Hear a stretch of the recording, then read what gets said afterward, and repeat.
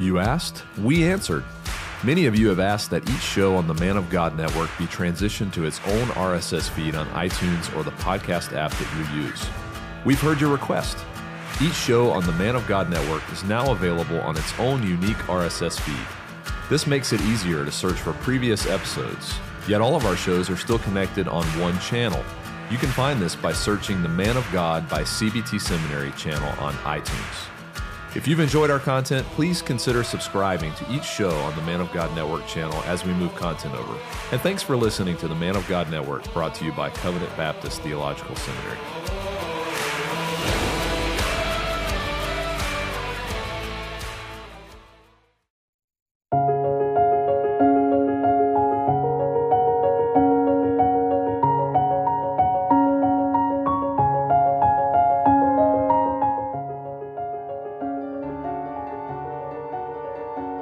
Just as a continuation of the book Pilgrim's Progress by John Bunyan, in this edition, we will read about the battle with Apollyon. Then I saw in my dream that these good companions, when Christian was gone to the bottom of the hill, gave him a loaf of bread, bottle of wine, and a cluster of raisins, and then he went on his way. But now, in this valley of humiliation, poor Christian was hard put to it, for he had gone but a little way before he spied a foul fin coming over the field to meet him. His name is Apollyon. Then did Christian begin to be afraid, and he cast in his mind whether to go back or to stand his ground. But he considered again that he had no armor for his back, and therefore thought that to turn the back to him might give him the greater advantage with ease, to pierce him with his darts. Therefore he resolved to venture and stand his ground, for he thought, had I no more in mine eye than the saving of my life, it would be the best way to stand. So he went on, and Apollyon met him.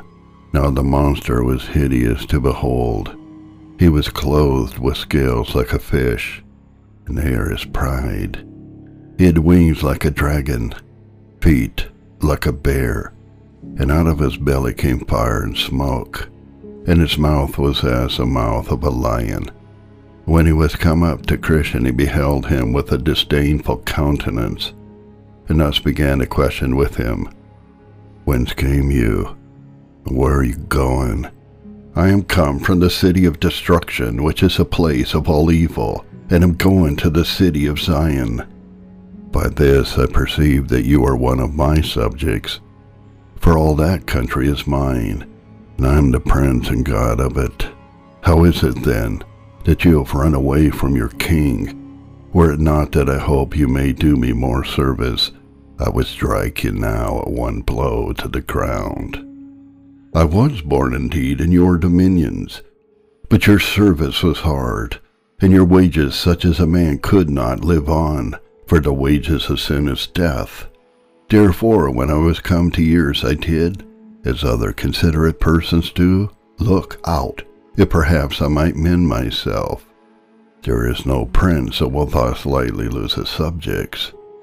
Neither will I as yet lose you.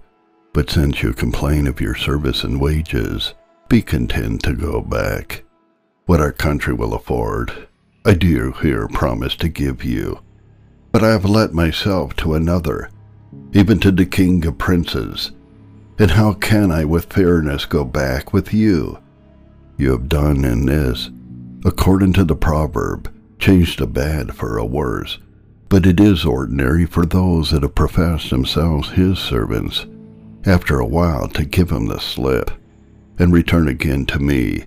Do you too, and all shall be well.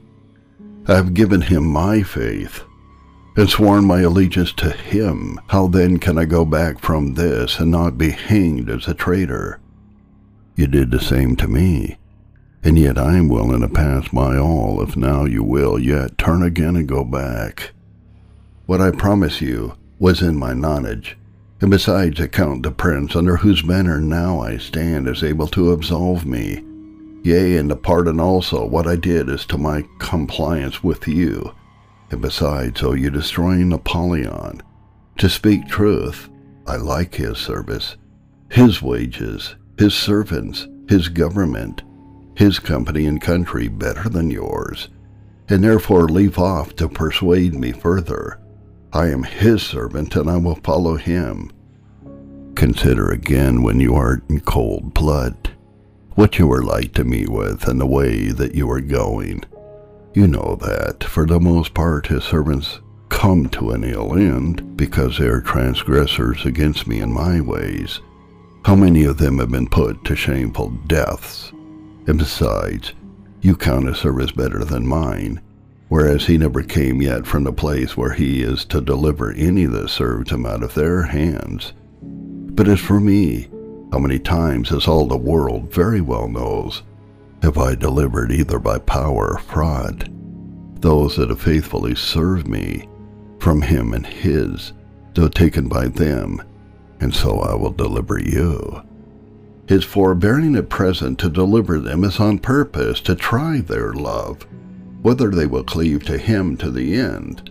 And as for the ill end you say they come to, that is most glorious in their account, for present deliverance they do not much expect it, for they stay for their glory, and then they shall have it when their prince comes in his and the glory of the angels. You have already been unfaithful in the service to him, and how do you think to receive wages of him? Wherein, O Apollyon, have I been unfaithful to him? You did faint at first setting out, when you were almost choked in the gulf of despond. You did attempt wrong ways to be rid of your burden, whereas you should have stayed till your prince had taken it off, and you did sinfully sleep and lose your joy thing. You were also almost persuaded to go back at the side of the lions. And when you talk of your journey, and of what you have heard and seen, you are inwardly desirous of vainglory in all that you say or do. All this is true, and much more which you have left out. But the prince whom I serve in honor is merciful, and ready to forgive. But besides, these infirmities possess me in your country, for there I sucked them in, and have groaned under them, been sorry for them, and have obtained pardon of my prince. Then Apollyon broke out into a grievous rage, saying, I am an enemy to this prince.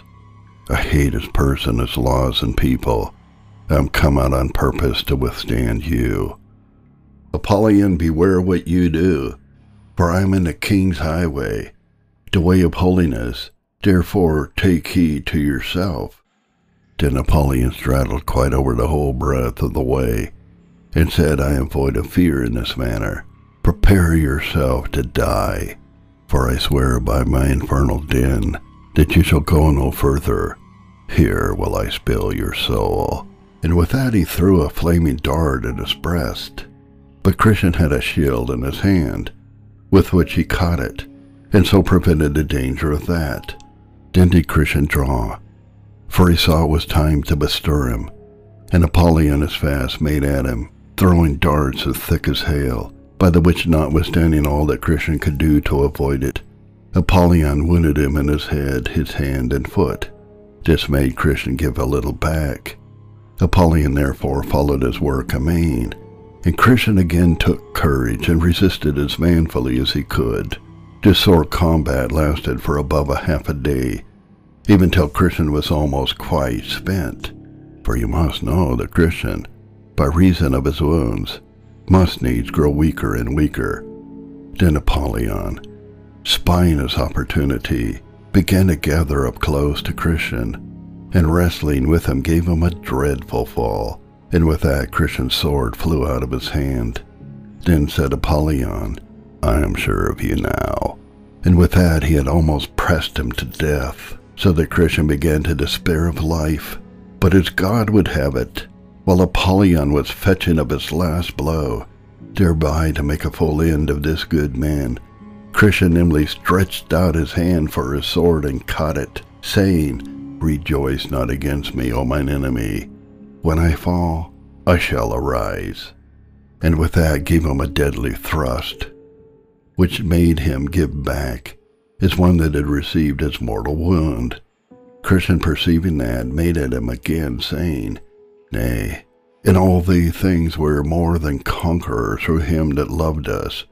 And with that Apollyon spread forth his dragon wings and sped him away. The Christian for a season saw him no more. In this combat no man can imagine, unless he had seen and heard as I did, what yelling and hideous roaring Apollyon made all the time of the fight. He spake like a dragon, and on the other side, with sighs and groans burst from Christian's heart.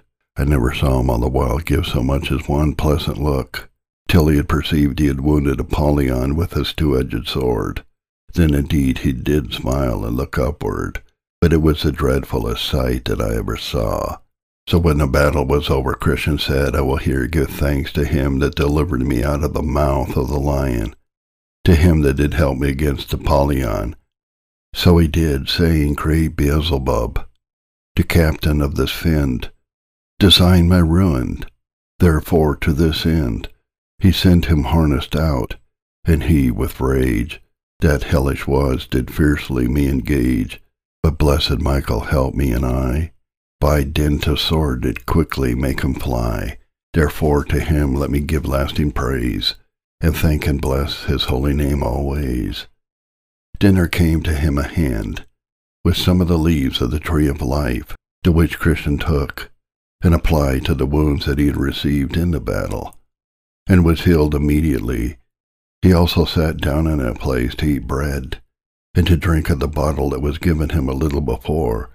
So being refreshed, he addressed himself to his journey, with his sword drawn in his hand. For he said, I know not, but some other enemy may be at hand. But he met with no other affront from Apollyon quite through the valley. Now at the end of this valley was another called the Valley of the Shadow of Death, and Christian must needs go through it, because the way to the celestial city lay through the midst of it. Now this valley is a very solitary place. The prophet Jeremiah thus describes it, a wilderness, a land of deserts and of pits, a land of drought, of the shadow of death, a land that no man but a Christian passed through, and where no man dwelt. And here Christian was worse put to it than in his fight with Apollyon, as by the sequel you shall see. I saw then in my dream, that when Christian was got to the borders of the shadow of death, there met him two men, children of them that brought up an evil report of the good land, making haste to go back, to whom Christian spake as follows, Where are you going? They said, Back, back, and we would have you do so also, if either life or peace is prized by you. Why, what's the matter? Said Christian. Matter, they said, we were going that way as you were going, and went as far as we dared, and indeed were almost past coming back, for we had gone a little further when we had been here to bring the news to you. But what have you met with? Said Christian. Why, we were almost in the valley of the shadow of death, but that, by good hap, we looked before us and saw the danger before we came to it. But what have you seen? Said Christian. Seen? Why, the valley itself, which is as dark as pitch.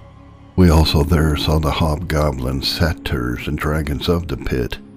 We heard also in the valley a continual howling and yelling, as of a people under unutterable misery, who there sat bound in afflictions and irons, and over that valley hangs the discouraging clouds of confusion. Death also does always spread his wings over it. In a word, it is every whit dreadful, being utterly without order. Then said Christian, I perceive not yet by what you have said, but that this is my way to the desired haven. Be it that way, we will not choose it for ours. So they parted, and Christian went on his way, but still with the sword drawn in his hand, for fear lest he should be assaulted. I saw then in my dream, so far as this valley reached, there was on the right hand a very deep ditch, that ditches it into which the blind have led the blind in all ages, and the both there miserably perished. Again, behold, on the left there was a dangerous quag, into which if even a good man falls, he can find no bottom for his feet to stand on. Into that quag King David once fell, and had no doubt therein been smothered had not he that is able plucked him out. The pathway was here also, exceeding narrow, and therefore good Christian was the more put to it, for when he saw it in the dark, to shun the ditch on the one hand, he was ready to tip over into the mire on the other. Also when he sought to escape the mire, without great carefulness, he would be ready to fall into the ditch. Thus he went on, and I heard him there sigh bitterly. For besides the dangers mentioned above, the pathway here was so dark, and oftentimes when he lifted up his foot to set forward, he did not know whereupon, when he should set it next. About the midst of this valley I perceived the mouth of hell to be, and it stood also hard by the wayside. Now thought Christian, what shall I do? And ever and anon the flame and smoke would come out in such abundance, with sparks and hideous noises, things that cared not for Christian's sword, as did Apollyon before, that he was forced to put up his sword, and betake himself to another weapon called old prayer. So he cried in my hearing, O Lord, I beseech you, deliver my soul. Thus he went on a great while, yet still the flames would be reaching towards him. Also he heard doleful voices and rushes to and fro, so that sometimes he thought he should be torn in pieces, or trodden down, like mire in the streets. This frightful sight was seen, and these dreadful noises were heard by him for several miles together. And coming to a place where he thought he heard a company of Finns coming forward to meet him, he stopped and began to muse what he had best to do. Sometimes he had half a thought to go back, and again he thought he might be halfway through the valley. He remembered also how he had already vanquished many a danger, and that the danger of going back might be much more than for to go forward. So he resolved to go on. Yet the Finns seemed to come nearer and nearer. But when they were come even almost at him, he cried out with a most vehement voice, I will walk in the strength of the Lord God. So they gave back and came no further. One thing I would also say, I took notice that now poor Christian was so confounded that he did not know his own voice, and thus I perceived it. Just when he was come over against the mouth of the burning pit, one of the wicked ones got behind him and stepped up softly to him, and whisperingly suggested many grievous blasphemies to him, which he verily thought had proceeded from his own mind.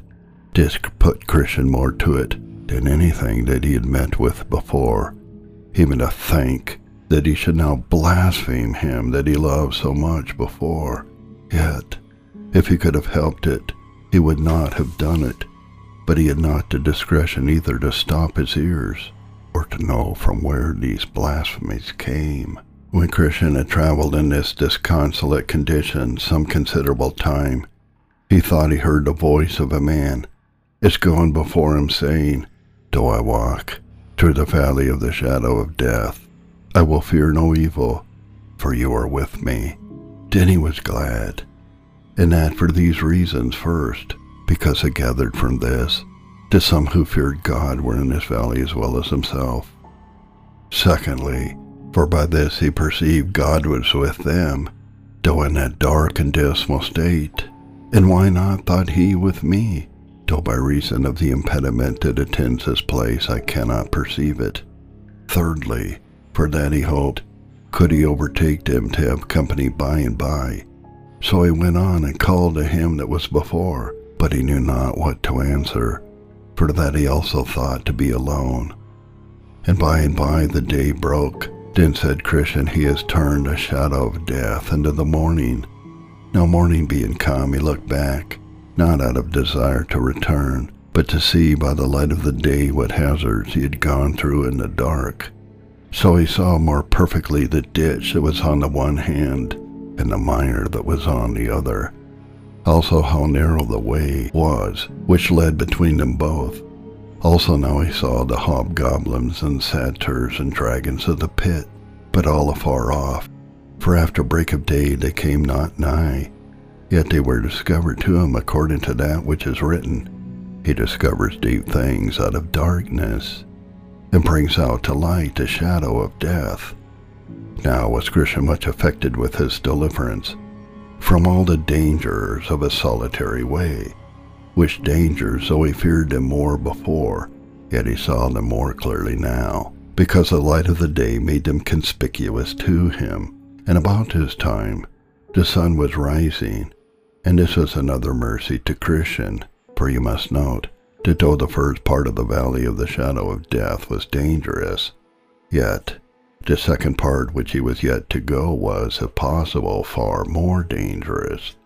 For from the place where he now stood, even to the end of the valley, the way was all along set full of snares, traps, gins, and nets here, and so full of pits, pitfalls, deep holes, and shelvings down there, that, had it now been dark, as it was when he came the first part of the way, had he 1,000 souls, they had in reason been cast away. But, as I said just now, the sun was rising. Then he said, his candle shines upon my head, and by his light I walk through darkness. In this light, therefore, he came to the end of the valley. Now I saw in my dream that at the end of this valley lay blood, bones, ashes, and mangled bodies of men, even of pilgrims that had gone this way formerly. And while I was musing what should be the reason, I spied a little before me a cave, where 2 giants, Pope and Pagan, dwelt in old time, by whose power and tyranny the men whose bones, blood, and ashes, and so on lay there, and were cruelly put to death. But by this place Christian went without much danger, whereat I somewhat wondered. But I have learned since that Pagan has been dead many a day, and as for the other, though he is yet alive, he is by reason of age, and also the many shrewd brushes that he met with in his younger days, grown so crazy and stiff in his joints, that he can now do little more than sit in his cave's mouth, grinning at pilgrims as they go by, and biting his nails because he cannot come at them.